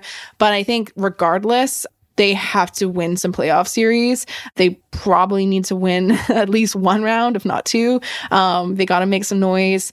And I think that is what you measure as success for this team. And I think everybody around the team believes that. And I think the Blue Jays know that. They've said enough. They've said, like, yeah, we're going to say we want to be a contending team and we want to make some noise, but we have to go out and prove it. Like, don't take us at our word. Like, we got to go out and prove it. Well, this has been a meaty, substantial preview, but I can't let you leave without asking this last question. When you talk about spring sensations, the stories of the spring, you got the new uniforms, you got Shohei Ohtani's surprise wedding, and you've got Blue Jays bench coach Don Mattingly's facial hair. Yes. George Steinbrenner rolling over in his grave. Can you give us an in-person scouting report on the big bushy beard that Mattingly debuted this year? Yeah, it's impressive. I like the look. It's like he's kind of shifted roles a little bit. He's more in charge of hitting now, and he just he rocks it. I mean, I guess all those years with the Yankees, like not being able to have any facial hair, like now he's just going full out with it. And he seems to be trimming the beard. Like I feel like it was a lot bushier like a start of spring, and like now that maybe the season's like getting closer, like he's trimming it a little bit. But it's a look. Like hopefully the Blue Jays get off to like a great offensive start, and then like the beard just keeps growing. Right. It becomes a rally beard, a playoff beard. Exactly. And it just gets bigger and bigger. Well, to follow all the storylines about the Blue Jays in 2023, will Yusei Kikuchi get enough sleep? Will the Fogo de Chao near Rogers Center open in time to supply Fogo power to Eduardo Escobar if he should make the roster? And will the Blue Jays win the AL East and or win a playoff round? You can get the answers to all those questions at The Athletic from Caitlin McGrath. Thank you so much, Caitlin. Of course. Thank you for having me once again. All right, speaking of fellas with notable beards, C. Trent Rosecrans, who covers the Reds for The Athletic, is another robust beard haver. We'll be back with him after one more quick break. Effectively wild, it's the zombie runner, Bobby Shans, Bobby Shans, Bobby Shans. Effectively wild, it's the zombie runner, Bobby Shans, Bobby Shans, Bobby Shans. Effectively wild. Joey Meneses. No. Walk-off three-run digger. Stop it. Walk-off three-run shot. Oh, my God. Meg, he's the best player in baseball. Effectively wild. Well, historically, we have joked on Effectively Wild about not talking about the Cincinnati Reds. We've talked about them a whole lot lately, at least relative to how often we used to talk about them. But even when we had a running bit about not talking about them, we always previewed their season nonetheless. It was just that we didn't talk about their actual season when it was happening so much. But that has changed, and there are a lot of reasons to talk about the Reds these days. So we will preview their season now with a senior writer for The Athletic, C. Trent Rosecrans, who covers the Reds. Hello, Trent. Hello, Ben. Hello, Meg. Hello. So I guess I'll start with a player who is no longer a Cincinnati Red, and that is weird. It is strange to be able to say that. Joey Votto. Now, you have talked to Joey Votto as much as any member of the media, I would imagine, if not more so. So you are probably feeling the difference, the absence, and Reds fans are probably feeling it too. So I don't know whether you've been in touch with him about his ongoing job search. I wonder whether he'll land anywhere. But tell us a little bit about the end of the Joey Votto era. What convinced the Reds that they were ready to move on, and how does that change the clubhouse dynamic or just the identity of this team? Yeah, it's really kind of interesting. The Reds, I think if they were in a different position, they could do like that one more year, victory lap year. Yeah. But they're not.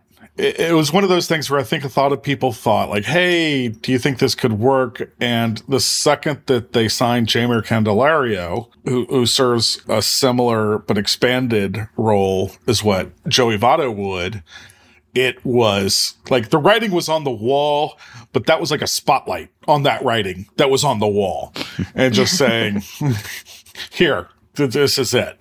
So yeah, it is super weird, but it's also, these things happen. Joey Votto's true rookie year, he debuted in 2007, but 2008 was his true rookie year. You think about it, that's the year that Ken Griffey Jr. left and was traded. All respect to Joey Votto, who I think is a no doubt Hall of Famer and everything. Ken Griffey Jr. is Ken Griffey Jr. And he was from here, all those kind of things. So I think there is something about just saying, like, these things pass. I was here for the end of the Barry Larkin era. Again, another hometown guy. And that wasn't particularly, time has healed a lot of those wounds, but that wasn't exactly a perfect breakup. And none of these were. And there's just, I think we could all say this. Has any of us ever had a perfect breakup? No.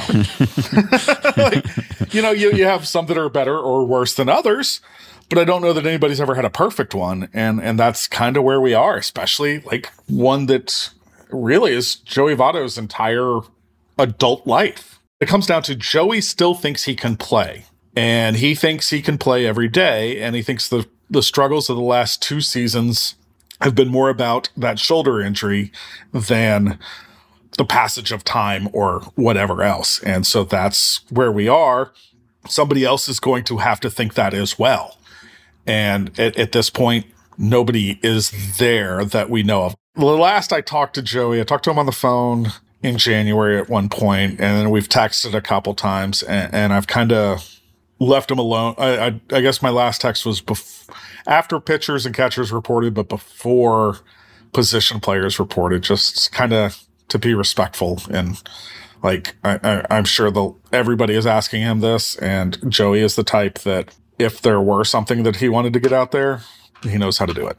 You mentioned Candelario as a reason that his services were perhaps not needed in Cincinnati, but Candelario is far from the only infielder on the Reds roster. If the Padres are made up entirely of shortstops, the Reds are made up entirely of infielders more generally. So there's Candelario, there's Elly De La Cruz, there's Noelvi Marte, there's Jonathan India, there's Christian Encarnacion Strand, there's potentially Spencer Steer, depending on how you feel about his defense, Matt McLain. So it feels like they have too many guys for too few positions, many of whom are very exciting and sort of part of what I imagine they hope their young core to be going forward. So how do you see the playing time and positional allotments shaking out here?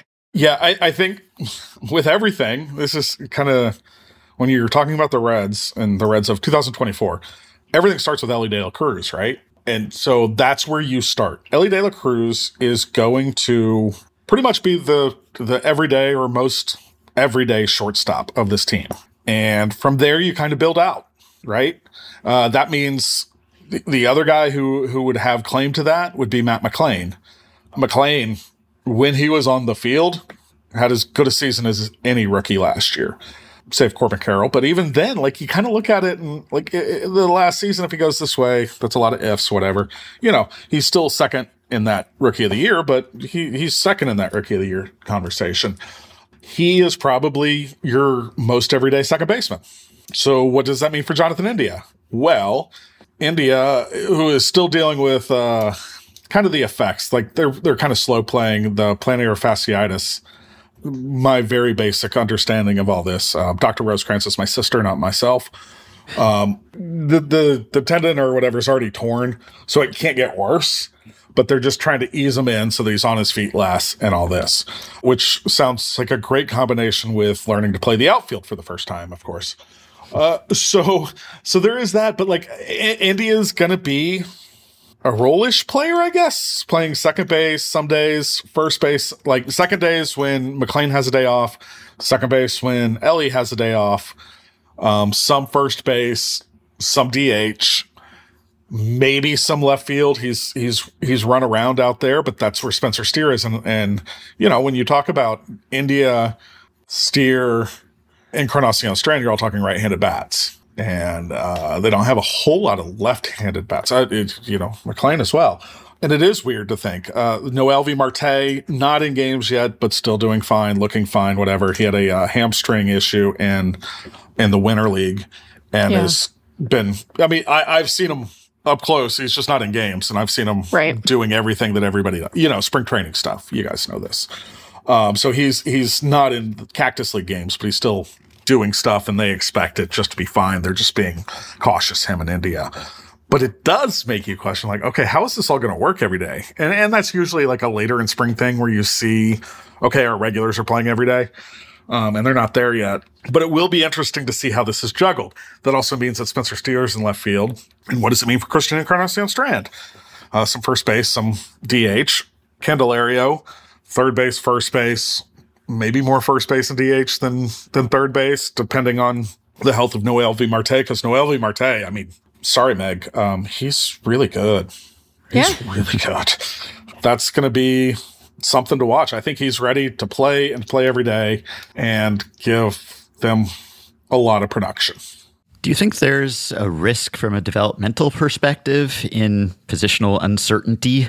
Of course, a lot of teams are prioritizing positional versatility and flexibility, but there's always some hesitation when it comes to top prospects, moving them around, not knowing where they're going to play from day to day.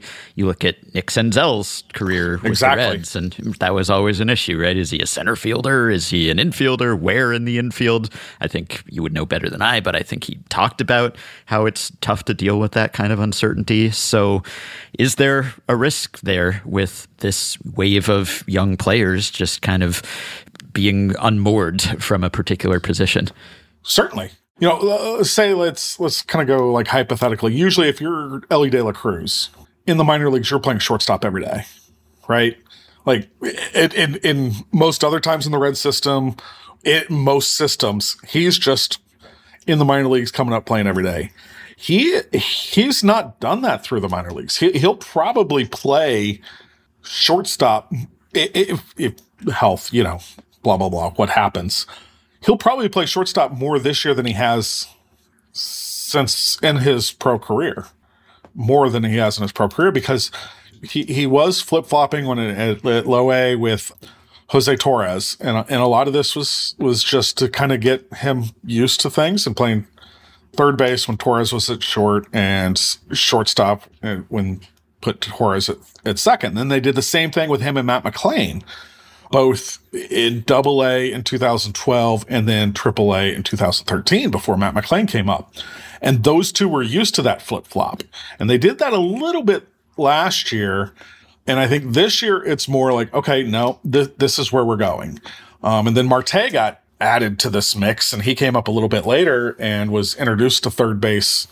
He told me it was like kind of the first time he'd really played it was in the Arizona Fall League in 2012, and then played it last year and still played shortstop in Louisville, but then played some third base too. So they kept them moving in the minors. So that's a long-winded, I know that's redundant when you're talking to me, but that's a long-winded way of saying they kind of prepared for this, and like positional security is not something any of these guys have had as pros. And they actually might have more now in the big leagues than they did anywhere in the minor leagues. Was it surprising to you, to others in the Reds orbit, when Candelario was maybe their big offseason acquisition or one of them? Because the terms of the contract in isolation weren't so shocking or surprising. Candelario's a nice player. I think there are some performance-related concerns, age-related concerns, etc. But it just felt like the Reds, really? and like, where's the fit? Right.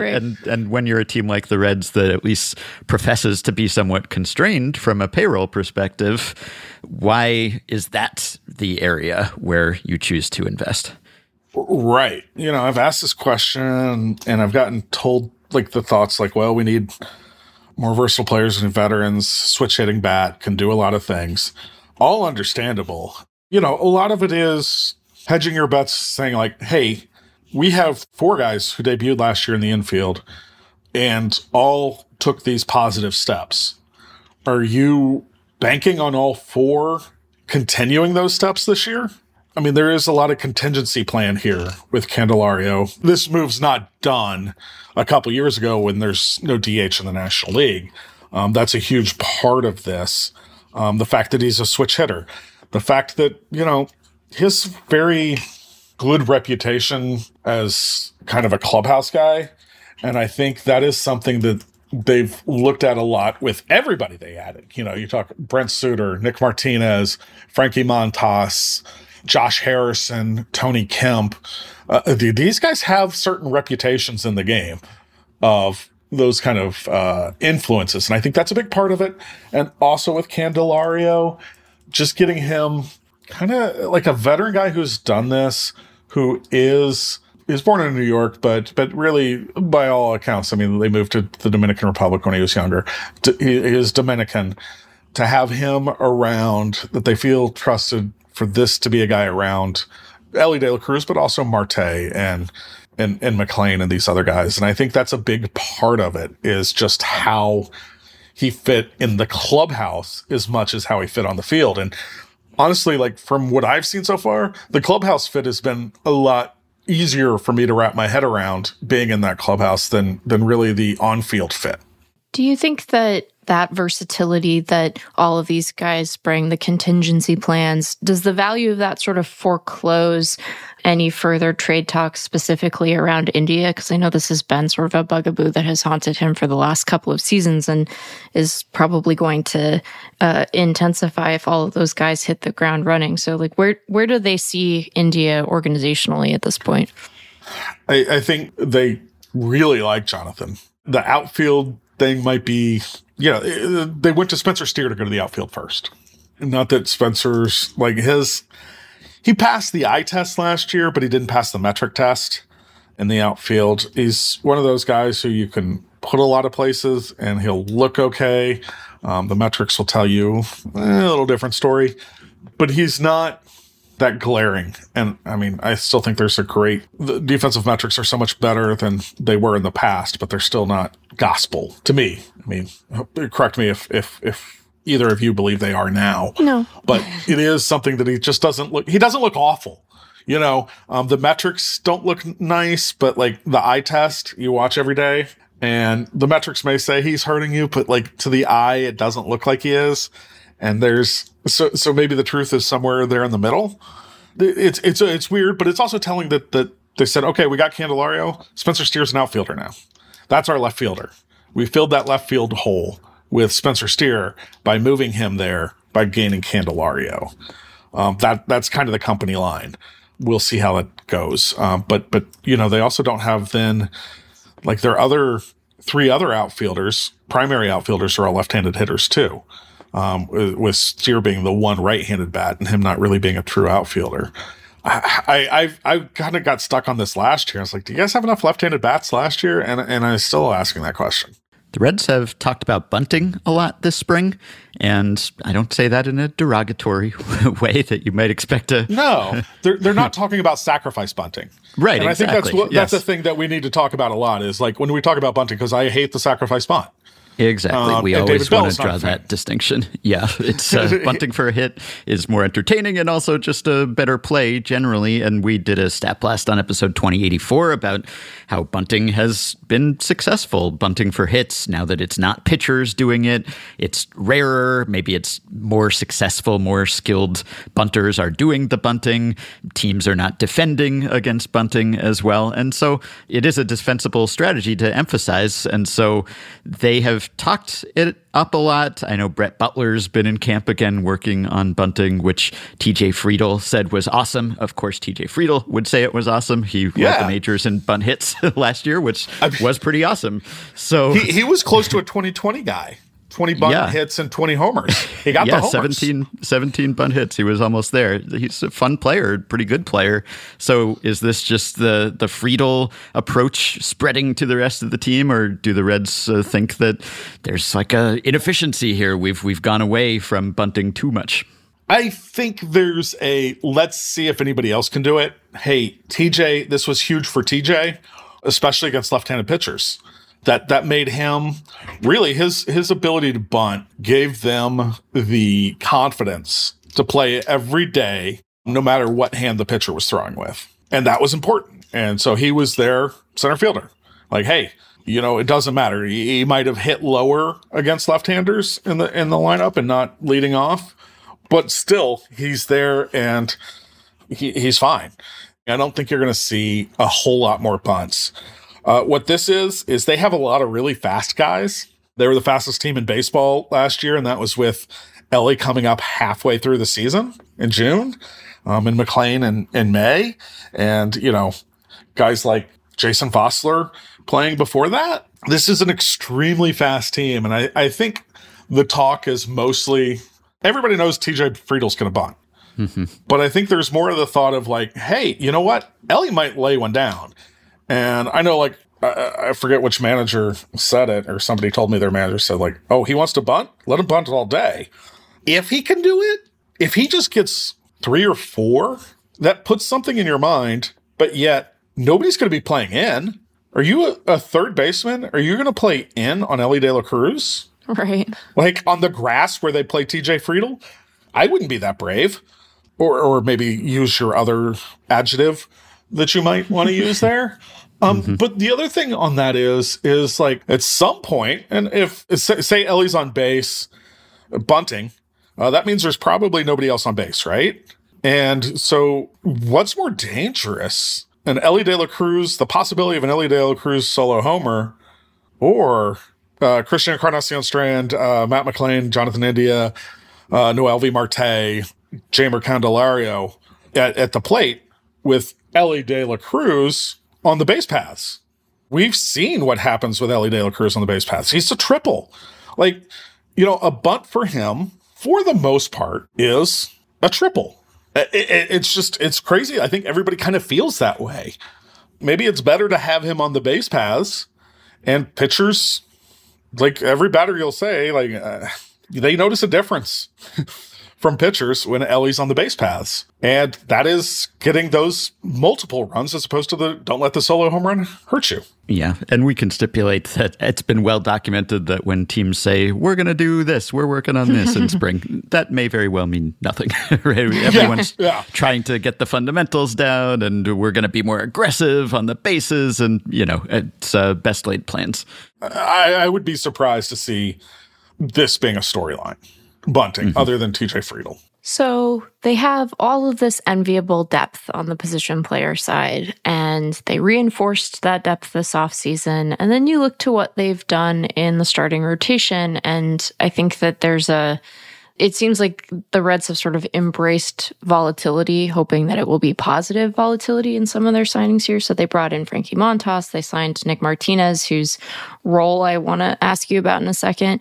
But give us kind of a sense of where the rotation stands right now, because it seems as if Hunter Greene, Graham Ashcraft, and Montas and Andrew Abbott are solidly in the mix, will be in the rotation, but that fifth starter spot seems a little more up for grabs, and I'm not sure kind of what the depth is behind that they would be the most likely to turn to right away. So give us sort of the state of the union when it comes to the Reds rotation.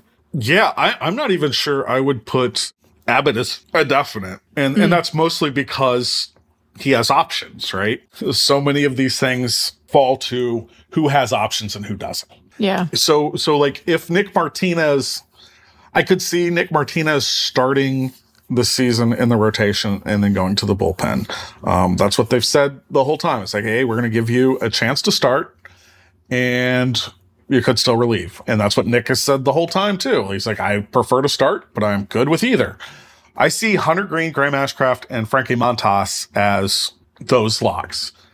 But Montas and Martinez can't be optioned. Greene and Ashcraft have options, but they're solidly there. Abbott was really good for his first 10 starts, and then the second 10 starts not as good. I don't think that he's in that position, especially with the other starters that they do have, to say that, yeah, he's there. You have Brandon Williamson. Look at what Brandon Williamson did last year. Did we forget about Nick Lodolo?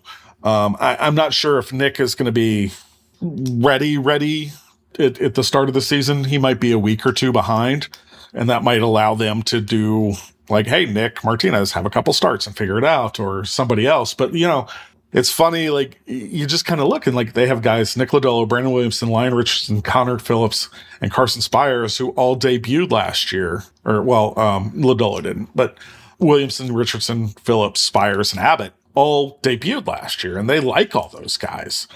what they're going to do is have depth at the AAA level. That's not something they had last year. Yeah. You know, I think it was kind of our beginning of spring interviews. We were talking, and I said something to Nick Kroll about like, well, Louisville's going to be a lot different this year. Pat Kelly's got to be a little bit happier. If you look at all these guys, really, there are 10 guys in the competition for the 5 starting spots, and 8 of them have options. I was like, you know, Pat Kelly, the manager there, and Louisville has to be a lot happier, because you look at what happened last year, and they're pulling guys out of independent ball to start there and then in the big leagues. You know, they had some interesting starters last year.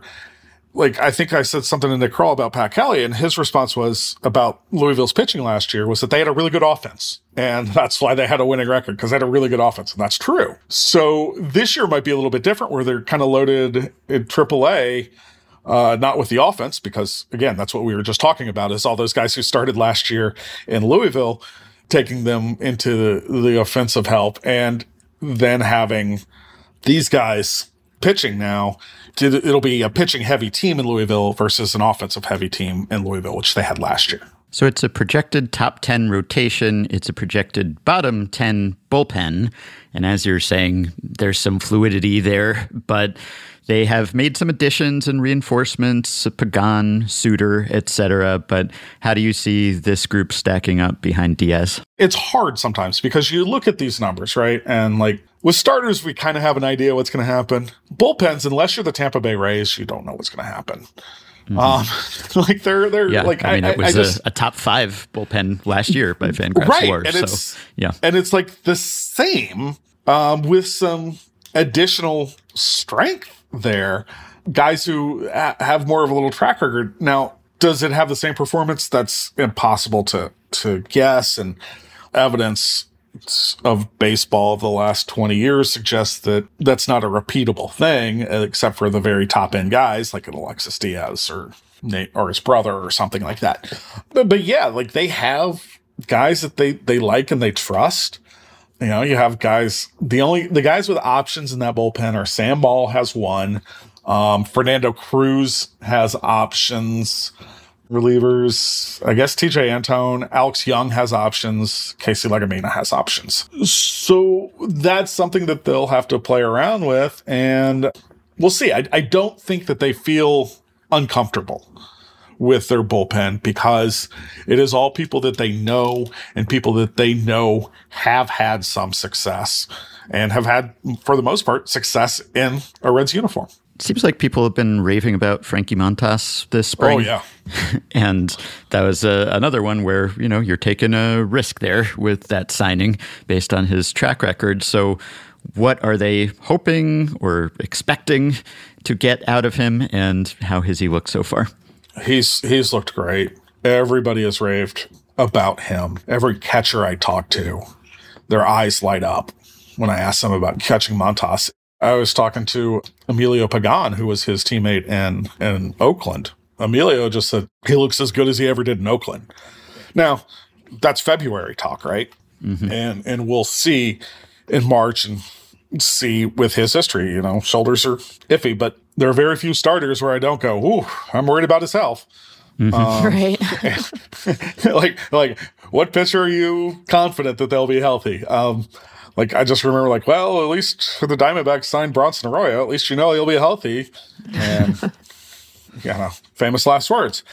The hope is that he's a lot more expensive next year. He is on a 1-year deal. And so it's very, very possible that he's on a 1-year deal and does really well, and everybody's happy, and he's not a Red next year. But it's almost like if he's not a Red next year, that's almost a really good thing, right? Because it means that, unless he's out of the game, but it means that he probably did well enough that somebody else wants him and wants to give him money.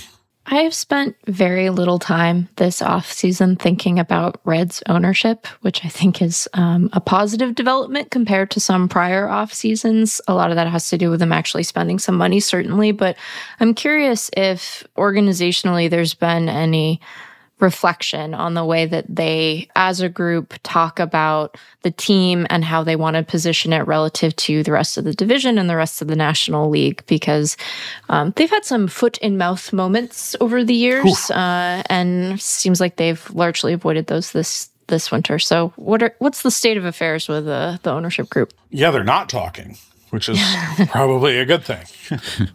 I don't know that, anybody's seen Phil Castellini in the last year.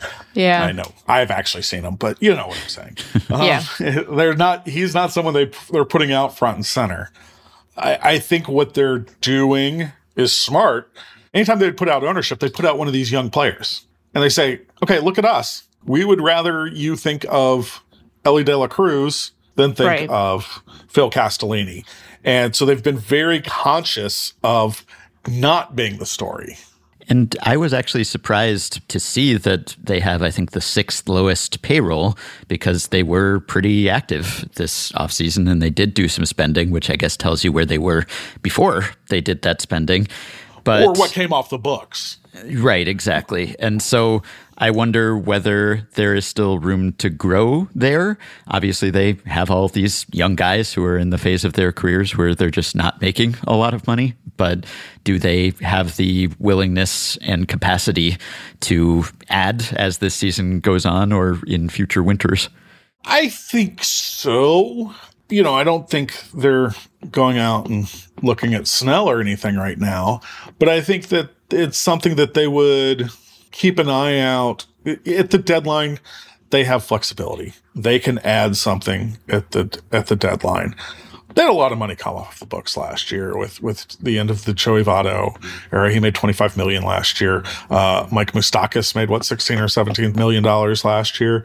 It was one of his more productive years in his Reds contract, for the Reds at least, being a 0 WAR for the Reds, which, and as opposed to, well, I don't know. Am I being fair that he was a negative WAR before that? But it wasn't great. They had that come off the book, and I think this is more like where they feel comfortable payroll wise, but it's not debilitating. That is why you build like they built through their system and through the trades as they did, so that you don't spend all that much money, that you're not chasing some of these other guys. Yeah, Mike Moustakas had a negative WAR in 2021 and 22, so I'm okay saying that. I have one question that's sort of silly. It's about bench coach labeling. So yes, we've seen major league coaching staffs expand, and minor league coaching staffs for that matter. But typically we have seen just one bench coach per team, even as we've had assistant pitching coaches and assistant hitting coaches.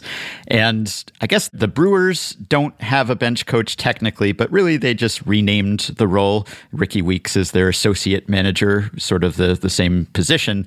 The Padres don't have a bench coach, but I guess there's kind of a law of conservation of bench coaches. Bench coaches can neither be created nor destroyed because there's a consistent number of bench coaches, because the Padres don't have one. The Reds have 2. So they're picking up the Padres slack. So I've been picturing like one bench coach on each of David Bell's shoulders, offering him conflicting tactical advice. I'm sure that's not how it's going to work, but tell us about the Reds' 2 bench coaches, why they have 2, how that's going to work.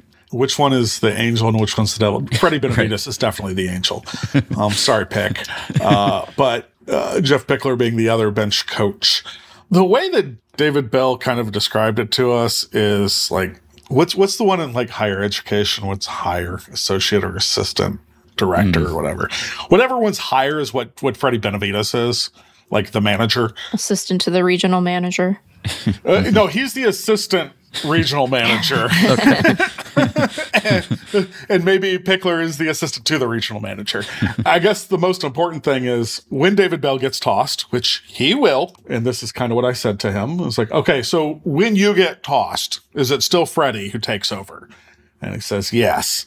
And then, okay, so after Freddie, it's Pick. And he said, yes. And that's actually how it was even the first year, because it was Jeff Pickler who was the manager when he took Amir Garrett out that fateful day against the Pirates. and told Amir to go get him, meaning I think he meant the shower, but that is not what Amir did, and he went to get the Pirates. So that's a little thing that because both David Bell had already been ejected, and then Freddie Benavides had been ejected. So he was the designated survivor. And that's kind of where he is. So he's the Secretary of Agriculture. Yeah, something like that.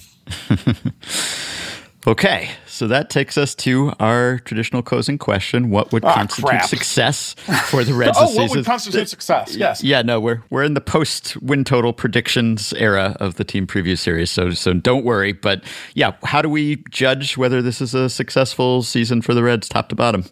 Playoffs. Okay. Simple as that. I mean, last year was the step, right? What you only didn't have last year was playoffs. So anything short of the playoffs is a step either lateral or back, right? So playoffs. All right. Okay. Well, that was simple. Okay. Well, I could have done my Jim Mora playoffs. Could have gone for the football folk out there. Yes.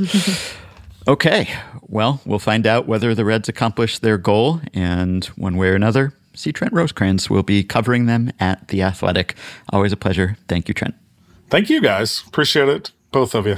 All right. Well, earlier, Meg asked Caitlin a question about the Blue Jays re-signing Matt Chapman. Now we know that's not happening, as Chapman signed with the San Francisco Giants. It's a 3-year, $54 million deal with opt-outs after each of the first 2 seasons, basically the Bellinger contract, but smaller. So I guess it's a good thing that we didn't do our Giants preview yet. We can banter about this signing next time and discuss it in depth with Grant Brisbee on our Giants preview. As you may recall, in our free agent contracts over-under draft, I took the under on MLB Trade Rumors prediction of $150 million for Chapman. So those Boris client picks really working out for me. I still have Montgomery and Martinez. Meg still has Snell, but I think this gives me a lead of more than $280 million. So unless Montgomery gets an enormous contract and Blake Snell pays some team to play for them, I think this thing is over. Tough outcome for Chapman, and another non-win at the very least for Boris. More to come. That will do it for today and for this week. And with that, we have now done 8 of our 15 preview pods and previewed 16 of the 30 teams. We're more than halfway. Opening day approaches. In the meantime, you can support Effectively Wild on Patreon by going to patreon.com/effectivelywild. The following 5 listeners have already signed up and pledged some monthly or yearly amount to help keep the podcast going, help us stay ad-free, and get themselves access to some perks. Andy Northrup, Jacob Reed, Scott Sutmeyer, Teresa Gallagher, and Christian Medrano. Thanks to all of you. Patreon perks include access to the Effectively Wild Discord group for patrons only, monthly bonus episodes, playoff live streams, prioritized email answers, audio or video messages, autographed books, discounts on Fangraphs memberships, merch, and more. Check out all the offerings at patreon.com/effectivelywild. If you just can't get enough of us, there are 28 more episodes of me and Meg that are available to patrons right now. If you are a Patreon supporter, you can message us through the Patreon site. If not, don't worry, you can still contact us via email, send your questions and comments, and even your Effectively Wild intro and outro themes, like today's outro theme by listener Mulder Batflip, to podcast@fangraphs.com. You can rate, review, and subscribe to Effectively Wild on iTunes and Spotify and other podcast platforms. If you like the show, those positive iTunes ratings and reviews help us, both by attracting new listeners and by bucking us up, boosting our self-esteem. You can also join our Facebook group at facebook.com/group/effectivelywild. You can follow Effectively Wild on Twitter at EWPod, and you can find the Effectively Wild subreddit at r/effectivelywild. Thanks to Shane McKeon for his editing and production assistance. We hope you have a wonderful weekend, and we'll be back to talk to you next week. No notes. No notes. Hold on. No. Hold on. No. D-backs. D-backs lousy. D-backs. D-backs lousy. No. Notes. No. Notes. Brussels sprouts. I binged on Brussels sprouts. Brussels sprouts. I binged on Brussels sprouts. They both played for Pittsburgh?